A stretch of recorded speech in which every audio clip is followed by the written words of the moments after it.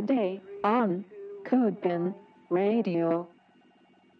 Hello, CodePen Radio, number 325. We're going to talk about a little release we had that's pretty cool. We decided that, we were working on it kind of for a future release thing. And we're like, you know what? Why does it have to be a future release? Let's just pick it up and release it right now, which was kind of a satisfying thing to do. You'll see it if you're ever on a pen on CodePen, which are things that can be embedded, which is a classic important thing on CodePen. In fact, the original creation of CodePen was designed around the idea that you could build things on CodePen and then put them elsewhere. Notably, on my site, CSS Tricks, I always think embeds are important. Okay, so you build a pen, you open up a modal that helps you embed it. So it says, here's a bunch of options that you might want to set. Here's some code, you copy and paste, you put that on a third-party site, and the embed shows up there. Very important part of CodePen, and in fact, we get it as much, last time we measured, we get about as much traffic from that, those sprinkled around the internet, as we do the CodePen app itself. So kind of a big deal. Stephen worked on this with me a bunch and did probably most of the work as usual. Hey, Stephen. Hello. Hey, so the modal was the project. And this is one of those projects where it literally was exactly what we set out to do. This wasn't like a side effect of some other project, really. It was kind of like, whoa, this looks good. We should do this. Yeah. A lot of little cleanup opportunities. This was one of the oldest remaining code areas on the site. I don't think we really touched it much since kind of the last feature update. Yeah, it's part of the pen editor. So in the pen editor is still to this day kind of server-side rendered Ruby on Rails stuff, some jQuery for some of the JavaScript functionality. And of course, we're working on that. But you can imagine how important the editor is on CodePen. So our plans and dreams and efforts for there are highly focused there. But it's not something we pluck out little features of. And except for in this case, we have, what's funny about the editor though, is that the header, the little strip you see at the top, and the footer, the little strip you see at the bottom, are in React, because those things had some componentry we wanted to use in React and just some, get the design system in line. There was other reasons too. I can't even remember them all at this point, but it's just that chunk in the middle that isn't. And server-side rendering is sure a part of it. But guess what else wasn't? That particular modal. So you'd click the word embed, a modal would come up, and it would have stuff in it that would help you embed the pen, like I just described. But that stuff was still like Rails ERB stuff, right? Yeah, it was either rendered in an iframe or like pulled in, like the Rails template was pulled in and injected into the DOM. I think it was jQuery. That. And then it was so old, and I think this was like a clever pattern at its time, or at least a signal of the time, that it would also asynchronously load the JavaScript and the CSS that styled said modal. And I think we did that so scatteredly in the app, and it was only like, because we're like, we care about performance. Why would we load that little bit of JavaScript when we don't need to, when some users never click that button? So why would they inflict the charge of loading that JavaScript? But in reality, that's a little chunk of technical debt that's a little bit more complicated than just asynchronously loading, because you have to think about conflicts and all kinds of stuff. And it's probably like 0.05% of the bundle. So sometimes there's trade-offs where I don't remember if that made it all the way till the end there. At some point, sometimes I've recalled where we were like, you know what, let's just rip that out, put it in the global, and not have to deal with the weird async loading stuff. Yeah. Well, with our React setup, it's so much easier to do like kind of split module loading for individual components. So like our assets modal, that doesn't actually load unless you click it and try to bring it up, because that does have a decent amount of JavaScript involved for like our upload script and all the little like the free design assets get loaded as well. Yeah, so there's some fonts that load that it wouldn't otherwise need to.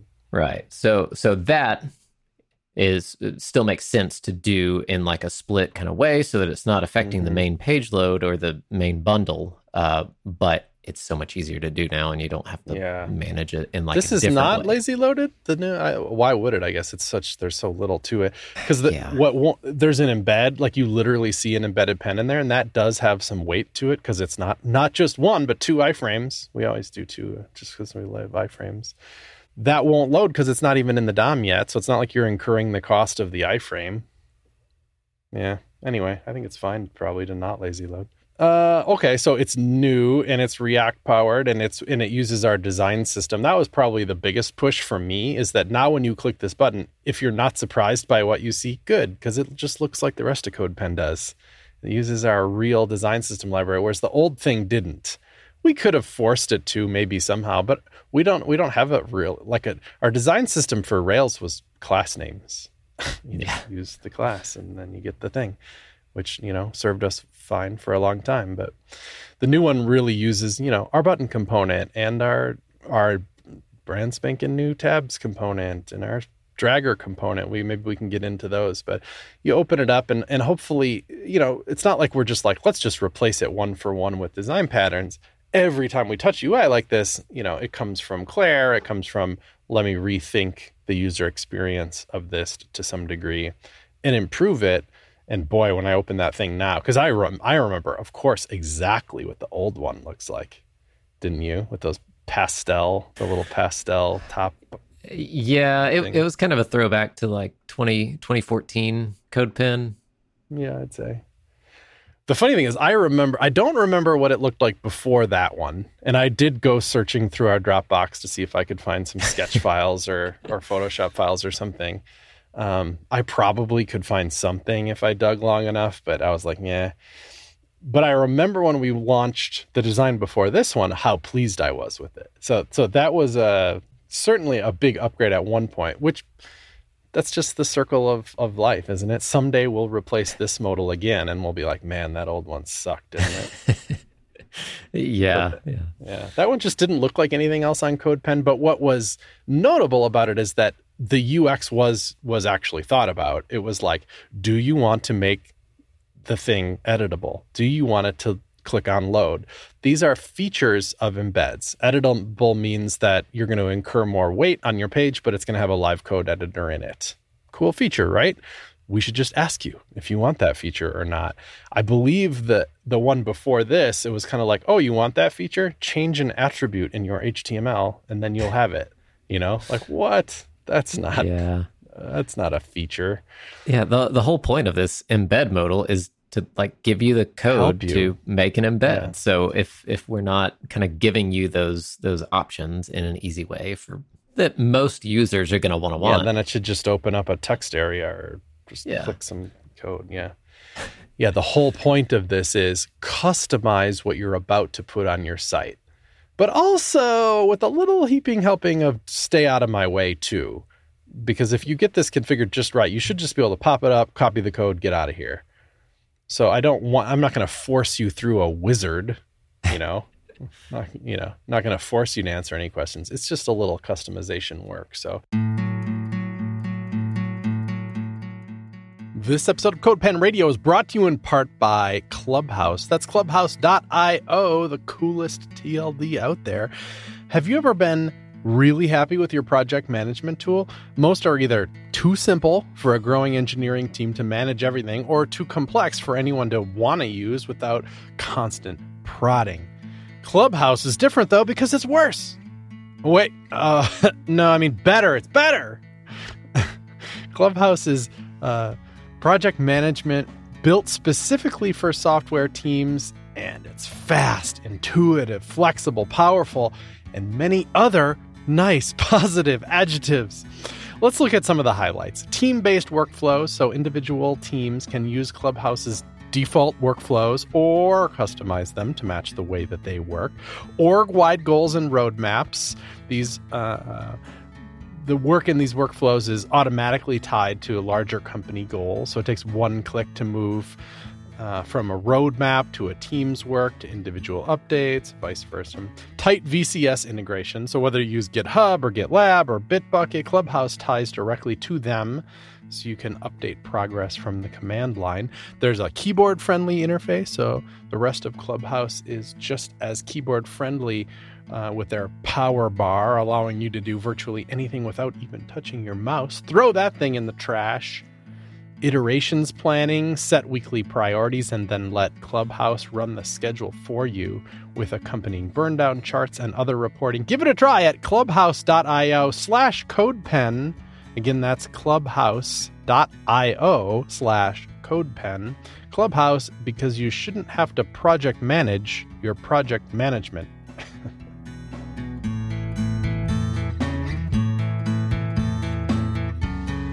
One of the things that we, as we were building it out, we got into was, should we save the settings? Because, by default, using like React use state and all that, like it's not going to be persistent across sessions. It's, once you close out the modal, it may not even be persistent.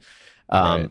So we debated back and forth. Well, a lot of times when you're embedding pins, like you're getting multiple pins, you're kind of selecting some of the same settings. You want the same theme, you want the same like click to load or whatever. Exactly. So we did bake in some local storage for those settings so that, at least in the same browser, you'll get the same settings as you go between multiple pins. And it'll kind of thing you also may never even notice, but my guess is that you would notice and be annoyed if we didn't do it. That if you're like, I need 5 of these for a blog post and I need to select the same theme for all 5, and every time you open the modal, you had to use the dropdown to select the right theme, you'd be like, man, this is rote, repetitive toil, and why do that?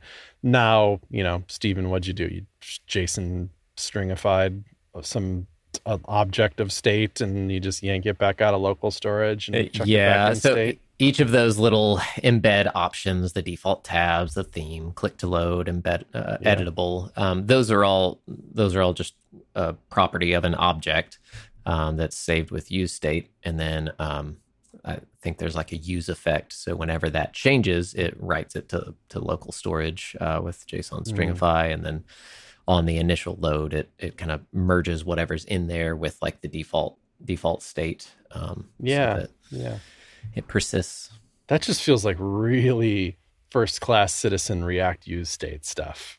That actually feels like modern JavaScript has really got our back on that one. I think that would have been a pain in the butt before with weird helper methods and I don't know, how do we control the states and then comparing states? And I don't know. It feels like that could have been a lot messier than it really was, especially when I think you even took the extra time to, if you change team contexts, it saves a different piece of local storage so that they don't overlap, so that, that's just, I think that's important probably, that you might be in a different like mental mind state when you're working under your team than your personal context. Yeah, well, your team themes are different anyway, so being able to just save that per team, per context is helpful.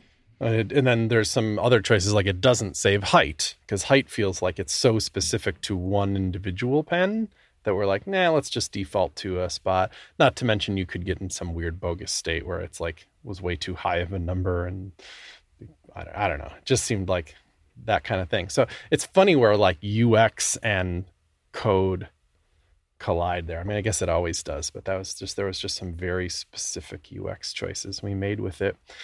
One of my favorites was that in the old design, this isn't a new feature. We supported this before. The idea was you pick which tabs you want open when the embed loads, which can be important. If you're trying to showcase some CSS and what it does, you want the CSS tab to be open, not the HTML tab, which has like one div in it or something like that. Can you imagine that use case? Well, of course you want the CSS tab to be open, but the way we did it in the old modal was like, what? It was very weird. For one thing, we didn't use the real embed. We faked it with a whole different replica fake embed, which was a whole bunch of extra code. And the whole reason we did that is so that, well, at least as I can recall, is that so we could like tap into the click events on it. And so the point was that you'd click the CSS tab, which didn't really indicate to you particularly well that that was changing what the default embeds were going to be below, but that's what it did, and that was the only way to do it other than hand manipulating the code. And then that would be the default tab. And it was so weird that we got to rip all that out and then just put in, guess what, like a pillbox. I don't know what we call that component, a multi-button, maybe? Where it's button group. A button group. Yeah, you just pick from the button group which one you want to be the default tab. And it's just, to me, it's just 100 times more clear how it works, you know? Yeah. Yeah, so that was brand new. And that kind of came up as we worked on it. I don't even think that was in the original mock-up. That was like, this would be right. good. Yeah, that as you get into it, you remember all the sketchy stuff that was done in the original. And yeah, that was definitely satisfying to be able to drop the recreation of the embed and just use the actual embed. So like you can see exactly what your settings are affecting and how the embed is going to render on your page. Yeah, like that's not fake at all. So it even helps us be like honest about what's actually going on. Very, very cool in that way. We had that same, I don't know, epiphany. It was probably yours at some point where in details view, we used to fake, or I think in details view only used to show the output. Like you couldn't see the code at all. Remember that in the old school details view? And then at some point we're like, why don't we just use an embed there? Because then we can still default to showing you the output. But if you want to see the code, you can. Yeah. It was like a reuse of embed view that was very satisfying. And then details view became the pop-out preview. Mm-hmm. So it's like we use embeds all over our own site because they are already good UX, you know? That means that if we want to improve it because we want to make CodePen better, you benefit from that, you know? Right. That's pretty rad. So yeah, I don't really remember what the super old school design was, but in that intermediary one with the pastel boxes on the top, that was when we launched the idea that you could drag to resize how tall you want the embed to be, which I just still just really love as a feature. You know, it's one of those things where you really want to, any embed that doesn't offer that, you just feel like, you know, how do you know how tall I want this thing to be? You know? Yeah, especially when you're showcasing like one specific bit of code, like you've got the CSS tab selected or the JavaScript tab selected, and like the very first thing in that is kind of the technique you're showing off, or like the most important bit. If you know you're only showing 8 lines of that because that's how tall the default embeds are, well, that doesn't necessarily showcase what you want. So just being able to make that a little bit bigger, and your embed code down there reflects that and works across totally all the different types. Or like you show like a card and just 8 pixels of it, it's too short, so you get a scroll bar. Get out of here. I don't want a scroll bar. You know? No, thank you. Yeah, so that's just a cool feature. And yeah, I remember even then at the time we had to architect the embed such that the design internally was able to stretch to whatever height the document around it was, which, you know, had its own tricky stuff. This has been a long journey, these embeds, I tell you what. So that's pretty cool. New design system, I don't believe there's literally any new features like that leaked their way all the way to the embeds themselves. Was pretty isolated to just the modal itself. Yeah. I think we didn't touch the actual embeds, and there's not really anything other than, I don't think there was anything that was hidden before that you couldn't really access in the embed modal. We just kind of cleaned a lot of that up. No, I bet there are. I mean, as far as embeds go, I think there might be an attribute or two that is just in the documentation, isn't here just because they're so esoteric, but I can't remember what they would be anymore. The zoom level was a recent one you added. There you go. Yeah, that's not in there. That you'd only use that if you don't like that it starts at 1% zoom and wanted to start it at 0.5%. It was kind of an accessibility concern that got brought up, and we're like, fine, we'll support it. You know, like it's kind of in the embeds anyway. So like to just suck out an attribute and default it to a different default is like wasn't that particularly difficult, but is so uncommon of a need that I don't know that we'd like build special controls for it just in this modal, just a documentation thing. So this new thing uses so many of our design pattern libraries. First of all, it's the modal pattern, which is what V5 of our we do modals on CodePen, even of just the React ones. It took us a long time to get that right. Right. I was going to say, is that including jQuery? Because I think that number is way higher. Yeah. But I think this one is cool now. Like, I don't even really get how it works, but I know how it, it's portals for one thing in React, right? Pretty sure they're portals. Well, not technically portals. I think we did this. We set up like the basic structure for our pop-ups, if you will, in with just like a DOM element that gets appended, and then React DOM mounts like this container to that.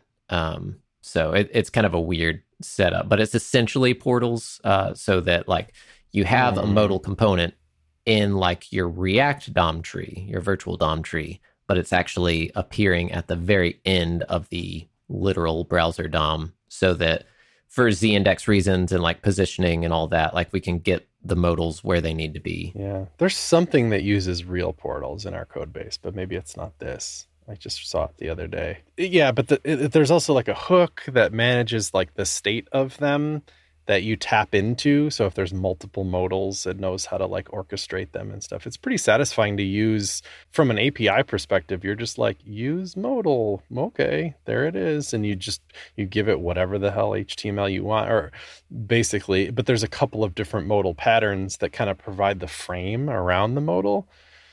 And even that's customizable, but it feels pretty satisfying to use, just like close modal, open modal. Yeah, we've gone through so much of those to try and simplify the patterns and unify things as much as possible. Yeah. Right now, most everything is now using the correct patterns.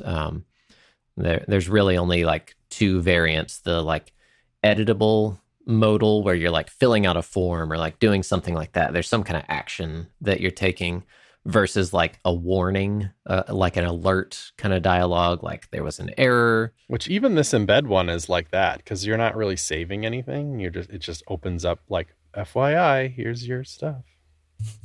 Right? Yeah. It doesn't. I think this one uses the modal alert pattern. No, it's using the edit one, but they're both technically using the same thing under the hood. It's just the alert pattern is a little more specified to just be. I always think of the edit one as it has that footer that has basically a save button in it. So maybe we just used it, but we ripped that out or something. Yeah, the footer is just optional if you added it. Appears in the right place. Yeah, when there's like a main action for the modal, that's what that footer is good for. Like our asset editor. That's a good example of them. Or the create collection. Yeah. Create collection, there's a big save button at the bottom. Oh, that's beautiful. But that one has like a public private toggle in it, meaning that we made it really customizable what you want to put in that action area. But that's a design system at its best. It's flexible, but it enforces this thing like, if you use this, it's going to feel comfortable in this app because so many other things use it too. Design patterns are kind of like help teach a user how this site works. That's cool. That's the modal pattern. Of course, buttons are all over the thing. We use the embed in there. Not that that's the design pattern, but it kind of is. And then it might be the first occurrence of our new info box pattern, which we use heavily in some internal stuff and some not yet released stuff. But the idea is we used to have these little eye things. The question marks before is what they question marks. Yeah. And you could click them and it would pop up a tooltip on top of it, which I think we still have that as a pattern. And I think that's fine. Sometimes you just have no space at all and you do it. These are similar to the question mark, only when you click it, you don't get a pop-up. It just expands inside the box you're already in with some more information, which I feel like is pretty satisfying. And we've done some user testing where they're like, oh, that was helpful. Yeah. So I think that's a whole little pattern. There's the info box is Yep. what we established that as, and we used a brand new new to us at least React pattern. Well, compound components, I think Is that what it is the was? proper name. Was it a Kent Dodds thing? I think it was. Yeah, I think that's where it started. But it's a nice little pattern using use context to kind of encapsulate the state for like a set of components that are related. So they're all kind of in the same DOM tree, and it helps you to have like some flexibility, like where you want the little info icon located, and like where you want the information that pops up to appear. Like should it be before or after the inputs or the title, and Right. it gives Like a in lot of this good case, flexibility there. The box has like an H4 in it or something. And I could see that little I button, like, oh, I want it on the top right, or I Mhm. want it actually at the end of the paragraph or something. Yeah, and in this case, it's just super flexible. One of the things I like about it is that it's basically a gray box, and it, you know, Right. and You don't so you don't if have to use all the rest of it, but at Right, its if simplest, you it's want just to, you a can. little container. Yeah, and so we had identified two other components throughout, both released and unreleased stuff that was a gray box, and we ripped them all out and we made them use the info box. And that type of work to me is just, I don't know why, it just gives me incredible satisfaction to know that this stuff can all evolve together. Early on in our, like, let's even in the, like, maybe we should try to use React kind of world where, like, this is going to be a huge upfront investment and theoretically we'll move fast at the end of it. We're like, so the needle is so far the other way now Yeah. that, like, front end, we're fast. Like, we can kick out componentry like real quick. And the stuff that slows us down is like complex data needs or like refactoring a mutation or something. Like that stuff is just classically slow, but being able to build out UI is fast. Yeah. Yeah, there's a toggle component, there's input components, there's the new tabs component, which is pretty fancy dancy. I think we'll pause here though, and the next time me and you get together to do one of these podcasts, we'll pick one of these design pattern libraries. That's what we've been talking about lately anyway, and is a often decent chunk of work because of how much success we have using them, and dig into like why it exists, what the API surface is like, accessibility considerations, how we think about the pattern. There's some simple patterns. Even that info box one you just said would be worthy of a deeper dive than that. Yeah. And then certainly these tabs, because we're already on V2 of tabs after a week of usage. Yeah. There's a lot under the hood for those. Yeah, there sure is. Yeah, tabs sucks, but it's probably in the end less complicated than our button component. Never use inline flex, people. It's horrible. Just kidding. It's fine, but it's also horrible. All right, Steven, thanks. Yeah.